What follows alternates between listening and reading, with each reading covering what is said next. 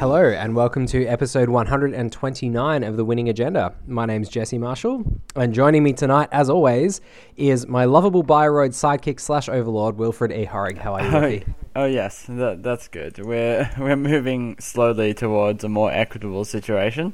I notice. We are. Who can really tell which it is? But it's certainly one of the two. It's maybe the truth is somewhere in the middle. Possibly.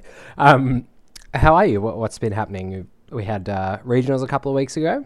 Yeah, great. Since we last recorded, regionals has been and gone. It's definitely was a time. Spent a fair amount of time preparing, as you did also. Yep. So tonight we're actually going to go in depth a little bit on regionals. But before we do, we're going to talk. When we do, we're going to talk about our preparation process, the tournament, deck lists, everything.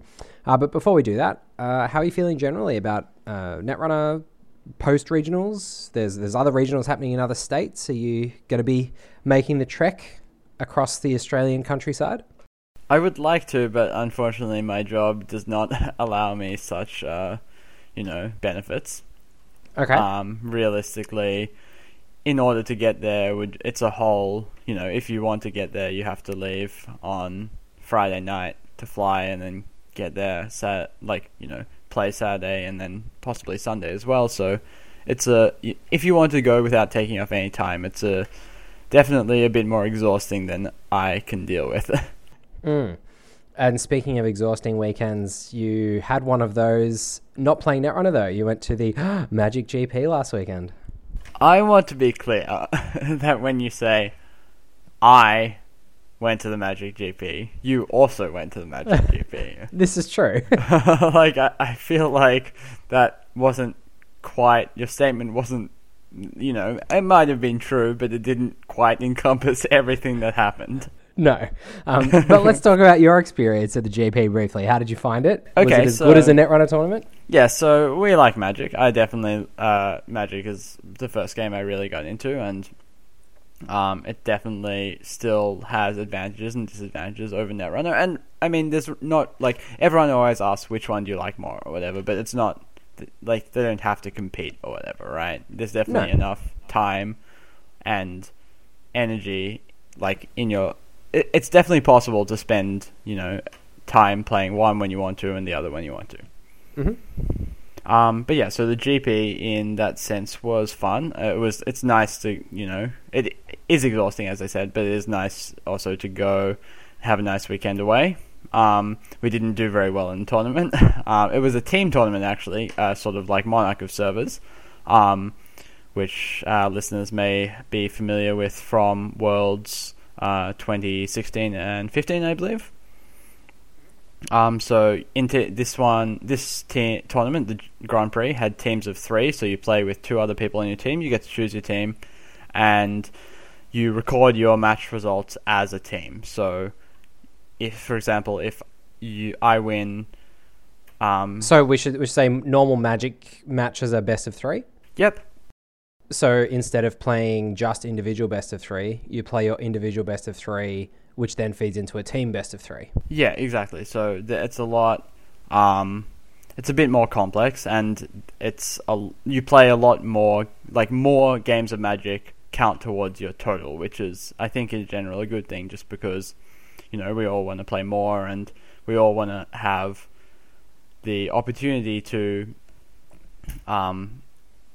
play more without necessarily having more rounds. It's good. And it reduces variance. Yes, because, exactly. Yeah, across your team, you're less likely to lose a match purely because of one outlier, Mana Screw or Mana Flood. Yeah, exactly. Yeah, so despite the fact that we can blame variance less than normal at a Magic tournament, neither of us managed to do very well. So I don't know what that says about us. Yeah, maybe we'll just not dwell on that too much. Yeah, but no, it was good fun, aside from the fact that 9 rounds is an exhausting day of any card game. Uh-huh. Yeah, so that was last weekend. But the weekend before that, which was much more exciting, and that's definitely what we're going to be talking about, was Netrunner Regionals. So last weekend, at the time of this recording. Yep. So yeah, like Yeah. Netrunner Regionals was on the Drum roll. 17th. Yep. 17th of June, and so the most recent set was Earth Scion. Yes. Yes, Blood and Water had not become legal yet. No. Okay. So, the metagame, it's changed a little bit from Blood and Water, but I think that whilst Blood and Water, which we will be discussing next week, has some very impactful cards, I don't think at the time of this recording, the people have found ways to include them in popular strategies, because a lot of them are sort of build-arounds or take the factions in different directions, which you'll be able to hear more about next week. But certainly the metagame with Earth Scion, I think, is very similar to the metagame now, which at the time of the recording, because the dominant strategies were sort of Sync Boom and Estelle Moon on the Corp side, and on the runner side you had a variety of criminals, a couple of Shaper combo decks, and then a whole lot of Wizard to deal with moons. Wilfie, do you want to maybe start off talking about the beginning of our testing process, how we went about that, and what sort of decks we were looking out for? Yes, so I think we really started testing 1 to 2 weeks before the tournament itself. Which is, gives you a reasonable amount of time to not just latch onto one deck, and realize, the day or two before the tournament that you really don't have the time to try and play something else. So, if you're going to do this, I recommend starting the process early. Although that is something that always, time goes very fast, I suppose, is my main point. It's very easy to be like, I won't play I'll play a little bit today, and then I'll make a decision later, and then suddenly it's the night before the tournament and you're stressing out because what if this happens, etc. Would you say that some people have a looser relationship with time than other people? Sure, yeah, definitely. Among the range of people, you find all types, and so this advice may not necessarily work for you, but that's something that I've thought, every single tournament I'm like, I wish I started earlier. So, we're just trying. Have you ever been late for a tournament? Oh, well. No. Okay, no. Anyway, aside from me teasing Wilfie, so the preparation process, how did you begin in terms of selecting what decks to take into your gauntlet? We've spoken a bit about the gauntlet quite a long time ago now in terms of choosing a range of decks to test out against each other. How did you choose the ones that you really wanted to try out? Yes, although I did recently post about this on the StimHack forums because someone was asking. So it is episode 31, if you were wondering. If anyone was wondering about the gauntlet process, that's one of the episodes on which we talked about it. And I think the episode that we sort of went through it from start to finish. So we won't go too deep into it this episode, but just, if you're looking for more information on what the gauntlet testing process involves, which is what we use in general leading up to a tournament, you can check out episode 31. Great. And so how did you choose your decks for this gauntlet? Yeah, so I think starting off, Moons was all the rage. That definitely set the tone for the whole process, I think, in my mind. And that was what you sort of brought as your Corp deck to beat into the process, I felt. Yes, because, it'd been winning a lot, and I kind of felt like, and sort of I still feel like, although a little less now, that it's really a powerful linear deck, and it's not that easy to play a runner deck that's good against it while also being good at beating other good Corp decks, just because I think especially at the moment the good Corp decks really push runners in different directions, which we've seen before in the past, just because it's a very good way to make your Corp deck strong is to do something that interacts with runners in a different way to they're used to how runners are used to. Yeah, and I think it's worth mentioning on that a lot of people felt like coming out of Euros and into regionals season, Corps were a lot stronger than runners. And I think Moons in and of itself is genuinely a very strong deck. But also I think, as you've identified there, having strong Corp strategies, pulling runners in different ways does make it really difficult to build a runner deck, which makes Corp overall feel better than runner. Yeah, within a metagame. I think that if Moon was the by far dominant deck, then it would actually be much better for runners than it is now. Yep, exactly. Yeah. And so I felt certainly playing my first few games against Wilfie when we were testing, when Wilfie was playing Moons, that no other runner other than Wizard really had a reasonable matchup against Moons even. Like, it was the gulf between Wizard and the next best runner against Moons, I felt was so wide that I really had to play Wizard. Yeah, and that was sort of I kind of decided a bit, I started testing Moons just because it was all the rage, and I'm like, this deck is very strong, very powerful. I guess those two, it's very hard to disrupt. It's very, its game plan is strong in itself, and it's very linear. It's it is mechanically complex, but sort of you do the same thing every game, so it's not like if you run up against a runner that you're not super, experienced against, that doesn't really change your decision-making that much, which is, a powerful, that is a benefit, I think. Yeah, certainly having a powerful linear strategy means you don't need necessarily to adapt too much. I think the next stage of the process for us when we were testing sort of Moons against Wizard was realizing that the Wizard decks at the time weren't necessarily using breakers that made it easy to get repeated accesses at the beginning of the game past the ice that the Moon decks were playing. So it was hard to get through Fairchilds. If they drew sort of 2 Fairchilds, if they were lucky enough to draw 3 reasonably early in the game, you got behind fairly quickly, I felt, as the Wizard player. Yeah, I mean, I think Fairchild, Architect, and Eli is a wild ice suite to be able to play. That was probably the main thing that drew me to Moons over, Estelle Moon is a powerful card, but, getting to play ice of such high quality and to have them be so impactful just because you don't need to protect your remotes that much that, you can put 1 ice on HQ, 1 ice on R&D, maybe 1 ice on a remote, and that's it, and all your ice is so good. Yeah. That really drew me to play Moons as the corp, more than I think how strong Estelle Moon was.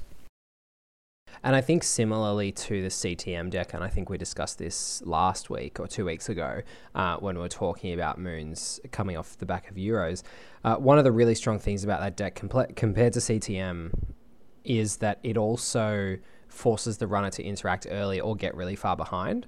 And so if both Architect and Fairchild are common in the Moons deck, my thinking was that you had to really be able to make runs past dangerous ice early and break them consistently if you were going to have a good matchup, which is why I made the, I guess, quite strange decision to go back to playing Faust even though it was 3 influence. Yeah, so, maybe we should leave that for a bit later because that's a whole thing in itself, right? Sure, yeah. Why we decided to play that runner deck. I think the next thing that would be useful to talk about is maybe why you decided to play the corp deck that you did. I won't spoil it in case we haven't already. I'm not sure. Yeah, so the next corp deck that we brought into it was this very fun and enjoyable Jemison Astronautics deck that I was testing. Oh, God. Which we did post in the Winning Agenda Patreon group for all our, special subscribers. And look, while it was fun, it certainly wasn't...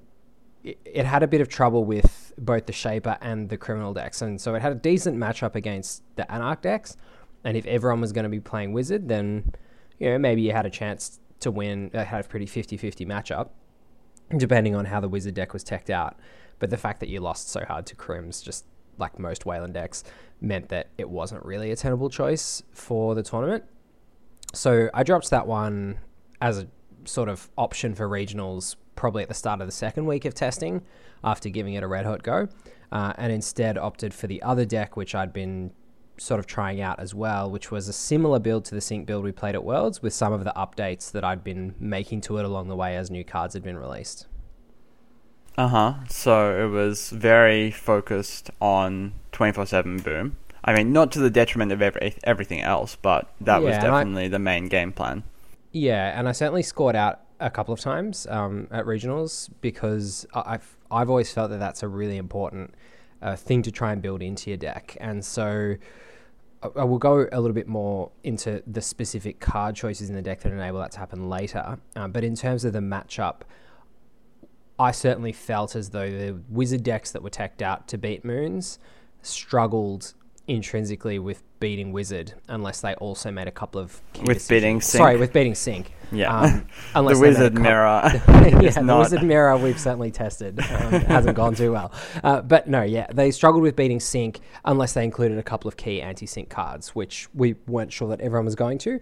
And even once we started including things like Aaron Maron, which I will mention that we had it in our Wizard deck in the end, you've only got one copy.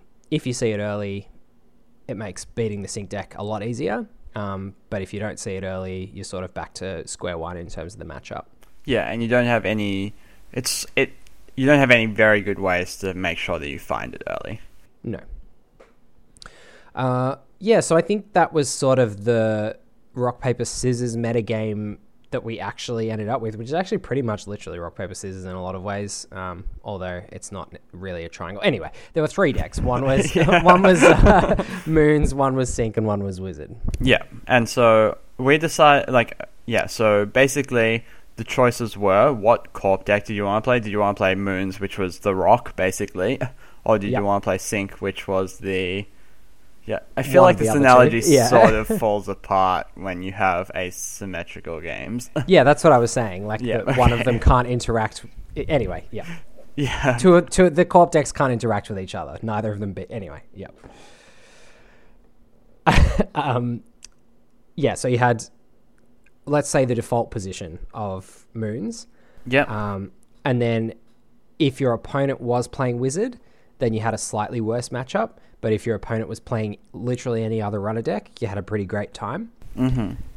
Or you could play Sync, and you had a better matchup against the Wizard decks, but possibly a slightly worse matchup against the rest of the field. Definitely, I think. Slightly to significantly worse. Yeah, especially against the New Angeles City Hall Shapers. Especially, at Worlds, that was the thing that we were petrified about, and it wasn't like that deck was unplayable at Regionals. No, and the reason is actually quite a similar reason that I still went with Sync to the decision we made at Worlds, which was we thought, well, CTM's in the metagame, it's so fast that you can't really play a New Angeles City Hall Shaper and win that many games. And Moons filled a similar place in this metagame. Yes, exactly. The more things change, the more things stay the same, right? Yep. So having that other aggressive fast corp deck that forces runners to respond certainly helps a deck like Sync find its place in the metagame against the more controlling runners. So should we talk a bit about the decks that we both played then? Yes, definitely. How about you go first? Sure. So I played a Wizard list with Faust because I wanted not only to be able to interact with the Ice-like Architect and Eli early on in the game. I also wanted to be able to access my answers for different decks like Plascrete and Aaron using the Wild Cakes engine. And I also wanted to be able to interact with decks like CI that were playing Mother Goddess, Vanilla, small and the run Ice really early in the game and put a bit of pressure on them. Late in the process, when I really was still feeling like the Moons matchup was too much of a coin flip, I wanted to tilt it a bit more in my favor, and I thought this deck is so powerful that a lot of people are going to play it. I decided to change from the Grimoire, which I had been playing, to Maw, which a lot of people at Euros had played, and once I started testing out, I realized was a great choice.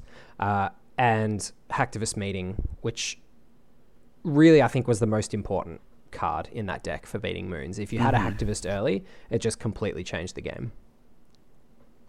Do you want to talk about your runner, your Wizard, and how it was similar and different? Yeah, so I played a Wizard deck as well that was actually sort of more, I guess, conventional in that it had regular breakers. Let me just get up the deck list quickly and then I'll talk about it. Sure thing. So yeah, mine had the suite of Conspiracy Breakers as well, one of each, but it had 2 Faust,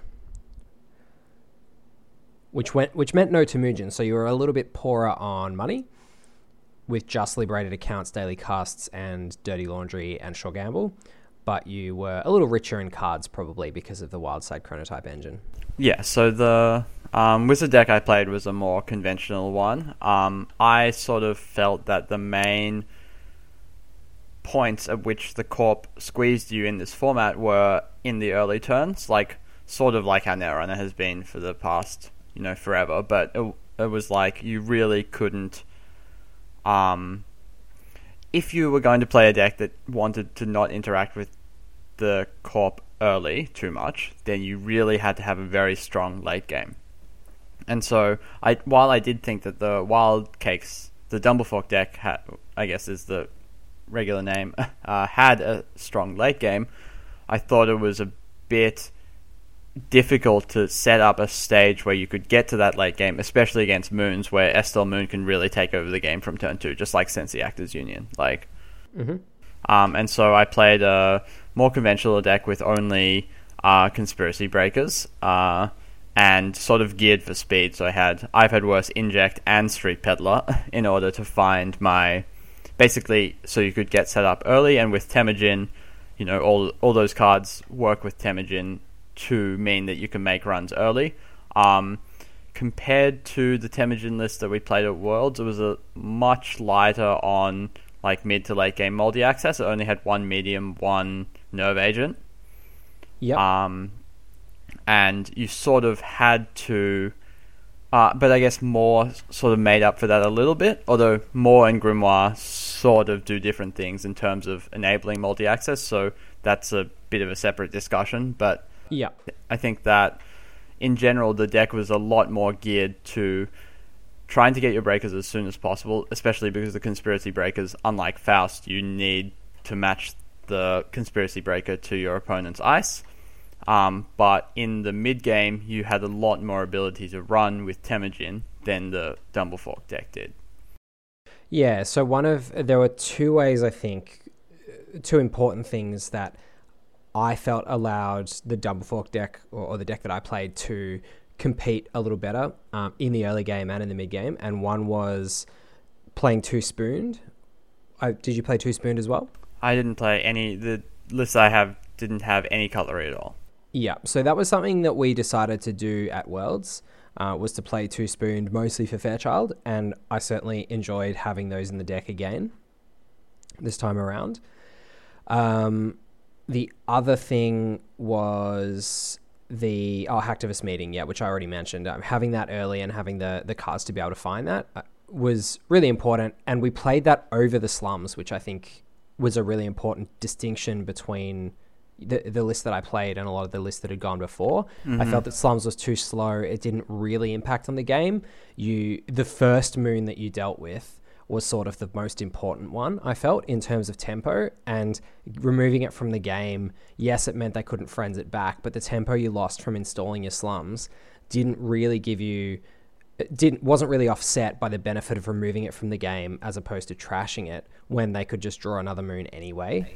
Yeah, I only ended up playing one Slums. Like, originally the list had 3, but I ended up cutting down to 1 just because, as you said, I don't think that having to install Slums before you run, like on a critical turn where your opponent has installed multiple assets that you have to deal with, especially, makes it really hard to... Like, in some games, it's really, really strong, just because if your draw matches up to your opponent's draw in a certain way that they're sort of doing things more slowly and relying on friends to grind you out, Slums is, like, very good. But that's not every game. And so I sort of felt that having one let you find it if it was necessary, because you can't... Even if you have 3, you can't really spend that long trying to find it because it loses its effectiveness really quickly. But I felt like having 1 was enough that, if you drew it at the right time, then you could install it and it would, in some situations, be good, but you would never draw extra copies when they weren't useful. I also felt like every other card that I considered playing over it, like more Data Suckers, more Parasite, more economy cards, anything else was just better. So I was pretty happy with not playing them, actually. I'd played them for a very long time, and then when I cut them, I was like, my cards just feel so much better all of a sudden. Yeah, actually, I was thinking cutting down to 0 slums at the end, but I was actually petrified of hostile infrastructure decks because the wizard list I played was very weak against them, I think. Yep. Yes, always something to be petrified of. So I think that probably covers us off on wizard, except for I do Aaron have Maron. a snare magnet on my face. Yeah, So. you do. Wilfie's hit more snares than anyone else in the history of Netrunner. Aaron Maron was one concession that we made to Sync, and I was pretty happy with that. What did you think of that? Me too. I mean, I didn't play against Sync in the tournament, but that's whatever. Like, I definitely felt that in terms of the influence that you could use Aaron Maron helped your Sync matchup more than any other card. Like, that's, I think, basically a given. And it wasn't, it's not useless in every other matchup just because being able to see cards is so, like, being able to draw cards so efficiently is strong. But, like, the strength of allowing you to basically get into any server that you want against Sync, like, even through Data Raven, which is still a huge pain for, like, any, like, even decks with Parasite. Basically any deck at the moment, I think, apart from the, like, combo-y ones, Data Raven is so good against them. So being able to actually run through Data Ravens when it's essential to, I think, is just an absurdly powerful ability to have. And it's sort of like, it means that you're not forced into just waiting, like, it means you're not forced into the thing that Sync is very good at, which is to just sit there until you both have, you're petrified of running until you have Plascrete so you don't run, or tag protection, or, something like that, right? So, but then they just sit there, gain resources, and eventually it doesn't matter what you have, they can just set up 24/7 and kill you regardless, right? Like, the way to beat that deck is you have to trash their booms. Yep. I don't think it's feasible to just wait. Yeah, trash their booms or score out with a Plascrete. And you played a Plascrete as well? I did play Plascrete, yeah. Yeah, so we both played the one Plascrete, which I think having both Aaron and Plascrete in the deck gives you enough versatile answers to Sync that you improve the matchup significantly. And yeah, I definitely thought that Sync was the clear, not front runner, but the, very close to Moons in terms of playability. Like, it was definitely very, it wasn't, I think that Moons might have been much more powerful, but just because of the target on its head, I thought that they were very close to bring to the tournament. And on that note, I guess I'll quickly run through the Sync deck that I played. As opposed to the deck we played at Worlds, there's a little less tag punishment, and a little less space for tagging because I had to play 2 MCA Informant to deal with Aaron, because you just straight up lose to Aaron otherwise. Whereas if you have MCA Informant, at least you have an out, in that if they have an Aaron on turn 1, then you can score your breaking news and another agenda, and you can still MCA Informant. And if you can get rid of the Aaron that way, then they have to play another Aaron and then actually steal some agendas in order for it to be active again before you assemble your combo. So having the 2 MCA Informant meant cutting some other tag punishment. I'd originally gone down to 1 hard-hitting news, 2 exchange, and 2 closed accounts, but I realized that the pressure that was put onto the Wizard decks by just this deck in general, and the fact that they had to tech a little bit more for Moons and so could tech less for tags by not having networking running around everywhere and things like that, meant that hard-hitting news was actually a lot better now even than it was at Worlds. So I went back up to 2 hard-hitting news, which was really good for me in the tournament. That was sort of, I think, the last change I made, and I was really glad I did. IPO coming in was also massive. So we played Pad Campaign, I think, at Worlds, if I remember rightly. I don't think so. I think we just played Hedge Fund, Sweep Week, and Shipment from Sansan. Shipment, that's right. IPO, I think, is just better than Shipment, and it certainly makes your draws a lot smoother. I think just the likelihood of having 2 economy operations early means that you can res Data Raven something else and still have money to score in the first few turns, which is great. The ice has changed a little bit, and IP block, I've put 2 IP blocks in place of what we were playing was 3 resistors, so it's now 1 resistor, 2 IP block, and a Data Raven IP block server is just so strong. For 6 credits, that's a really tough server to get through. And also 1 Data Ward came in. We made that changed sort of straight after Worlds when Data Ward came out. Was released.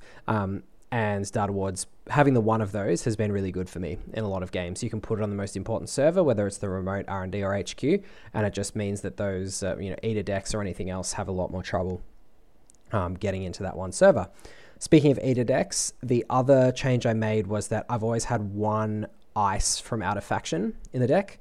It has previously been Architect, and I found that wasn't as impactful, just having the one of, and instead tried out a Hortum, and it was massive against Eda decks. There was an Eda deck that I played in the Swiss and in the Top Cut at the tournament, and Hortum won me both those games. Just manually advancing that on HQ meant that I was in the game when I otherwise wouldn't have been. Mm-hmm, because especially the Siphon Wizard deck is so reliant on landing the first Siphon. Like, less so against Sync, but definitely that is still very important. And especially meaning that it's much harder for them to get into HQ to make regular accesses. Like, they need to find Black Orchestra and Spooned, like, realistically. Yeah. Or at least one, like, at least Black Orchestra, but not really that much, means that the regular game plan of just holding all your agendas in HQ, like, until you're ready to score them, because it's hard for them to get into both HQ and a remote, makes it really impactful to have a card like Hortum. Yep. Yeah, so Hortum was really good, and yeah, I think the rest of the deck was pretty much standard. What was your Moons deck? Mm-hmm. So this Moons deck was basically what Dave Hoyland played at, I think, Euros. He was so kind enough to ship it to us. The only change I made was replacing Successful Field Test with Accelerated Beta Test. I'm pretty sure, apart from that, it was exactly the list that he played. And how did you feel about that? Mm-hmm, the only reason I did that was I found that it wasn't, like, now that you don't run away with as many games by Estelling for like 6 or whatever, just because everyone knows that you need to deal with Estelle as fast as possible, and that really blunts the power of the deck. I mean, compared to never running Estelle, right? Yeah, which was a realistic thing that people tried for a while. Yeah, it's fine. The metagame has just evolved, and now people learn to play against corp threats. Yeah. Yeah, exactly. So, and yeah, people put cards, like, people work out what strategies are good against corp decks and put cards in the deck to facilitate that strategy, because that's the way you win, right? Mm-hmm. So it's not like they weren't running Estelle because, like, they didn't know how good Estelle was or whatever. Just that, if your strategy is to sort of ignore Estelle and you put cards in your deck to just deep dig R&D or whatever, that's fine too. But it's not, for most runner decks, that doesn't work as well as trying to fight the corp threats. Yeah, and certainly Successful Field Test is a lot better if there are more runners in the metagame doing those other things like deep digging R&D, and they let you get something like a Successful Field Test off with 10 cards in hand or 15 cards in hand. Exactly, but I found it didn't really happen as much, and so having just an extra 3-for-2 agenda that you can biotic or score naked or just any of those flexible things makes the ABT a lot better. Yep. And I did get to fire it once, and it hit something, and I was very happy about that because my deck had 10 eyes. Yeah. It's strange of you to fire an ABT, yes, with 10 eyes in your deck. I really hate it, but, I thought I need to get an ice resed, so this is the best way to do it. Great, it worked out. And how did you feel about the deck on the day? It went pretty well for you? It was really good. Like, the only game it lost was to you in the Spoilers, top 4. Oh, I'm sure everyone knows. Oh, fine. No, it's fine. Yeah. The only game I lost was a very close game against you, where I think made a couple sequencing errors, but that's okay. And then, apart from that, like, you have some close games just because the deck gives up accesses pretty readily.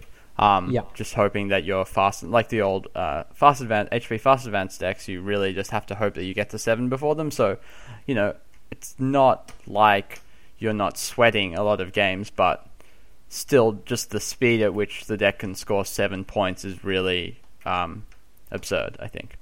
Yeah. And a lot of games will be 4-7 or 6-7, but like you say, you hope that your low agenda density and your capacity to control where the agendas are to some degree will get you over the line. Mm-hmm. More often than not. Cool. So I guess the next thing to talk about is probably the tournament itself, and both of us went. It was a pretty small tournament. There was only 4 rounds of Swiss. We were both 4-0 after the first 2 rounds, and then ID'd into the top 4. Shock horror. Wait, no. After the first 3 rounds. Oh, you ID'd your second last round. Yeah, I did. Yeah. Oh, okay, I played. Oh, you played your second last round, and did you win both? I did win both. Yeah. In my second last round. Yep. So that's fine. That makes sense. We both made top 4. I suppose is the long and short of the story. And in the top 4, I think that there was an interesting little mini metagame in itself. So we had Asher, who was playing Moons and Siphon Wiz with Eaters and Keyholes. We had Rob, who was playing Ag Infusion and Adam. And you playing the decks we've talked about, and me playing the decks that we've talked about. So I played... who did I play in the first round? You? Me, yes. Yeah. Just cast your mind back. Yeah, so I played Runner, so I played against your Moon's deck, and and I chose to co-op. Yeah, and you said you felt you made a couple of sequencing errors, but I felt that the Hacktivist meeting was the most important card in that game. Did you feel the same way? Yes, I agree. The game wasn't recorded. We won't speak of that, but I thought that there were a couple turns where I could have done something else to fight against Hacktivist meeting. It's sort of I'm not sure whether I should be just rezzing everything, popping Jackson, and trying to start afresh with my new hand, basically. Starting a turn. Whether I should just not res anything until I can find ELP or Labor ABT. Try and sneak out the naked, or a 3-for-2, not necessarily just ABT. Try and sneak out a 3-for-2 because you're less likely to check remotes with Hacktivist in play, because that's free time that you can use to build your board. Yep. Or to sort of build a remote and not try and only res things when necessary to score an agenda. But that's very hard just because of the composition of your deck. You have so many assets, you need your assets to do things. So yep. It was sort of, and if they're not making you money, it makes it hard to res your ice and score your agendas. Yes, exactly. So those were sort of the 4 options, and I kind of went with resing I resed a Daily Business Show and a Jackson into the Hacktivist, I think, just so I could try and find, and discarding agendas from my hand and shuffling them with Jackson, just so I could try and find either ELP or so that's more flexible because you lose some resources, but it means that you fire your Daily Business Show and you get to make the choice as to what to do in your next turn a bit better. Yep. So that's what I chose, and it sort of ended up going okay, but I didn't find, between ELP and the 3-for-2 agenda, I didn't find either of them before it was, much later in the game. Yeah. So, that didn't turn out great, and that's probably, that was the primary, I think, decision of the game.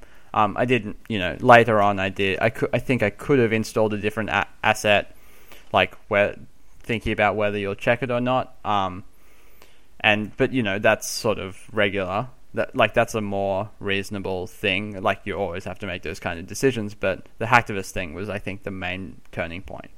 Yeah. And from my perspective as runner, the Hacktivist meeting was really important for that reason that you spoke about, which is giving you time to set up your board. The runner the time to set up their board, and that's the one thing that the Moons deck really denies you as a runner, because it forces you to just make so many runs in the first few turns that you can get 6, 7, 8 turns into the game and have 1 card on the board as the runner, which is so awful. So having that time to set up key cards, and then once more comes online, it gives you so much more value from just checking those naked remotes and stopping them sneaking out the agenda, because then if it's not an agenda, you're at least getting some value out of the run.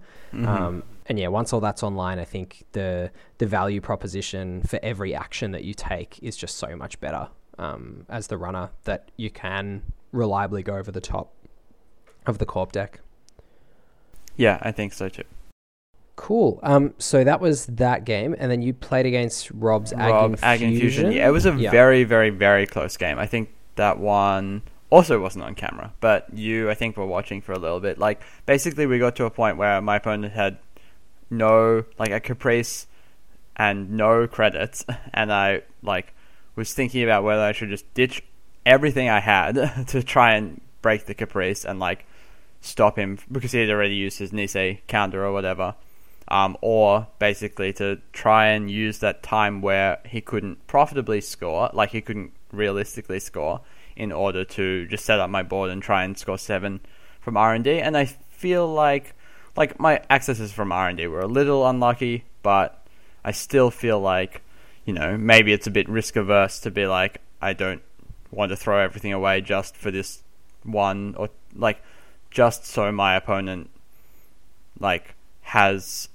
Oh, because my opponent's going to recover much faster than me. That's sort of saying, all right, I'm going to dismantle your remote and then hope to win the next couple of turns while you can't do anything, or else, it's going to be really hard for me to recover, or be like, it's okay for you to score in the next couple of turns, even if it's going to be hard, depending on your draw, you can potentially score, potentially not score, but I'm a lot more set up if I can survive the next couple of turns unscathed, without you scoring another Nisei counter. So I ended up doing a lot of weird things, letting a Crick fire twice when my opponent had lots of things in archives, just in order to try and turn my opponent's board position from one server to another. So Ag Infusion's very strange.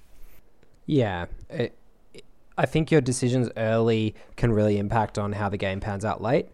And it's certainly, once Caprice is in play, it turns into that classic game where HQ doesn't really matter later on. And if they're defending R&D and the remote, as soon as they draw agendas, they can just put them in the remote because they're so safe with Caprice. Mm-hmm. Even if they're reasonably low on credits, when you've got ice like DNA Tracker and Mind Game and things that are pretty expensive to break, the runner can't go through repeatedly. Exactly. But it was very close. I think if I had one more access go my way, I would have won. That's fine, of course, but I like playing the kind of games where you as the runner, you always draw your deck, just because the game always goes so long that you see every card in your deck, just because it's really interesting to be 3 turns into the game, I need to set up for this situation 9 turns later or whatever, right? Yeah. But yeah, so it was a very interesting game. I eventually lost, but that's okay. And yeah, I really like playing those kind of games, and there were lots of decisions, and sometimes Netrunner is about making decisions and then not really knowing whether they were good or not until much later in the game. So that's okay, it happens. Yeah, and I think I'd played maybe one game against Ag Infusion before the tournament, so I think I was lucky to be able to avoid that. Because certainly by observing a few of Rob's games, I learnt a lot more about how the deck actually plays, because it's quite counterintuitive. And certainly if I'd come up against it early, I think I would have been all at sea. So then I simultaneously was playing Asher's Siphon Wiz deck with my sync, and Horton was massive, and I actually ended up winning that game by scoring out, not by booming, because Asher had a Plascrete, which he found reasonably early. I probably shouldn't have spoiled that because that game was recorded, but hopefully the game will be released. The recording of that will be released before this. But anyway, it was quite a fun game, and it was certainly very tense because once your boom plan is taken away from you, you're a little bit less powerful than you were before, perhaps a lot less. Then Asher and Rob played, and they had an absolute nail-biter of a game, which I won't spoil, but I will partially spoil because I will say that I played Asher in the final. Okay, sure. Yeah, so I won't say anything about the game other than that Asher made it to the final. And we played again with my... what did I play? Oh yeah, I played Runner. And it was, again, a really, really tense game, which I won't spoil. The ending was a little bit crazy. There were a lot of ups and downs, but I was certainly happy to just get there in the end. Sneak out with a win. Yeah. Yeah, so that was regionals. It was a lot of fun, and I think the most satisfying part for me was the fact that I felt like the work we put in really paid off. Yeah, and that's always that's a good feeling. Like, that's sort of why you play, why you put in the work, right? Exactly. And sort of what I was mentioning earlier about little things like Hortum and Hacktivist meeting and the little decisions we made, the second hard-hitting news. When you sort of draw those cards and they're impactful in games and you're like, I consciously made the decision to put that in there, that is a really cool feeling. It makes you feel very smart, that's for sure. Yeah, and I'm sure you felt the same thing when you fast advanced out that last ABT. Yeah. And you're like, yeah, this is sweet. Cool. So looking forward for us, I think the upshot of that is that we'll certainly be doing gauntlet testing as we always have before big tournaments when it comes time for nationals, which for us is in August. Yeah, that's quite soon. I didn't thinking about it, I realized that it was probably soon, but that's like much sooner than I was sort of consciously expecting, right? Yeah, it's sort of a month and a half from now, which means maybe two more packs. Probably not rotation, you would think. No, I would be very surprised, but who knows? It's the Wild West rotation. Yeah. And so I think we'll certainly be finishing off our pack reviews of the Red Sand cycle over the coming weeks. But once we get towards pack number 6 and rotation is literally on our doorstep, we'll do a little bit more of an in-depth look at what that might mean for the metagame. I think just before we wrap up, I want to... maybe we'll leave it for next week because the Anzac is currently ongoing. We'll talk about that next week, actually. Great. Well, thank you all for listening. We hope you've enjoyed this trip behind the curtain of the Winning Agendas testing process and our regionals experience. We can say success. Sure, our regional success this year, which we enjoyed a lot. We'll be back next week with the first half of our Blood and Water pack review. And until then, I've been Jesse Marshall here with Wilfred E. Horrig. As always, we hope you've enjoyed the episode and we look forward to seeing you next week. If you want to get in touch with us, you can hit us up on Facebook. Our like page is The Winning Agenda. You can tweet us at Winning Agenda. You can send us an email to thewinningagenda@gmail.com. And if you want to throw a few dollars our way and get some access to all sorts of fun deck lists like the Jemison deck list, you can head along to the www.patreon.com/thewinningagenda. Thanks for listening. See you next week. Thanks for listening. Bye.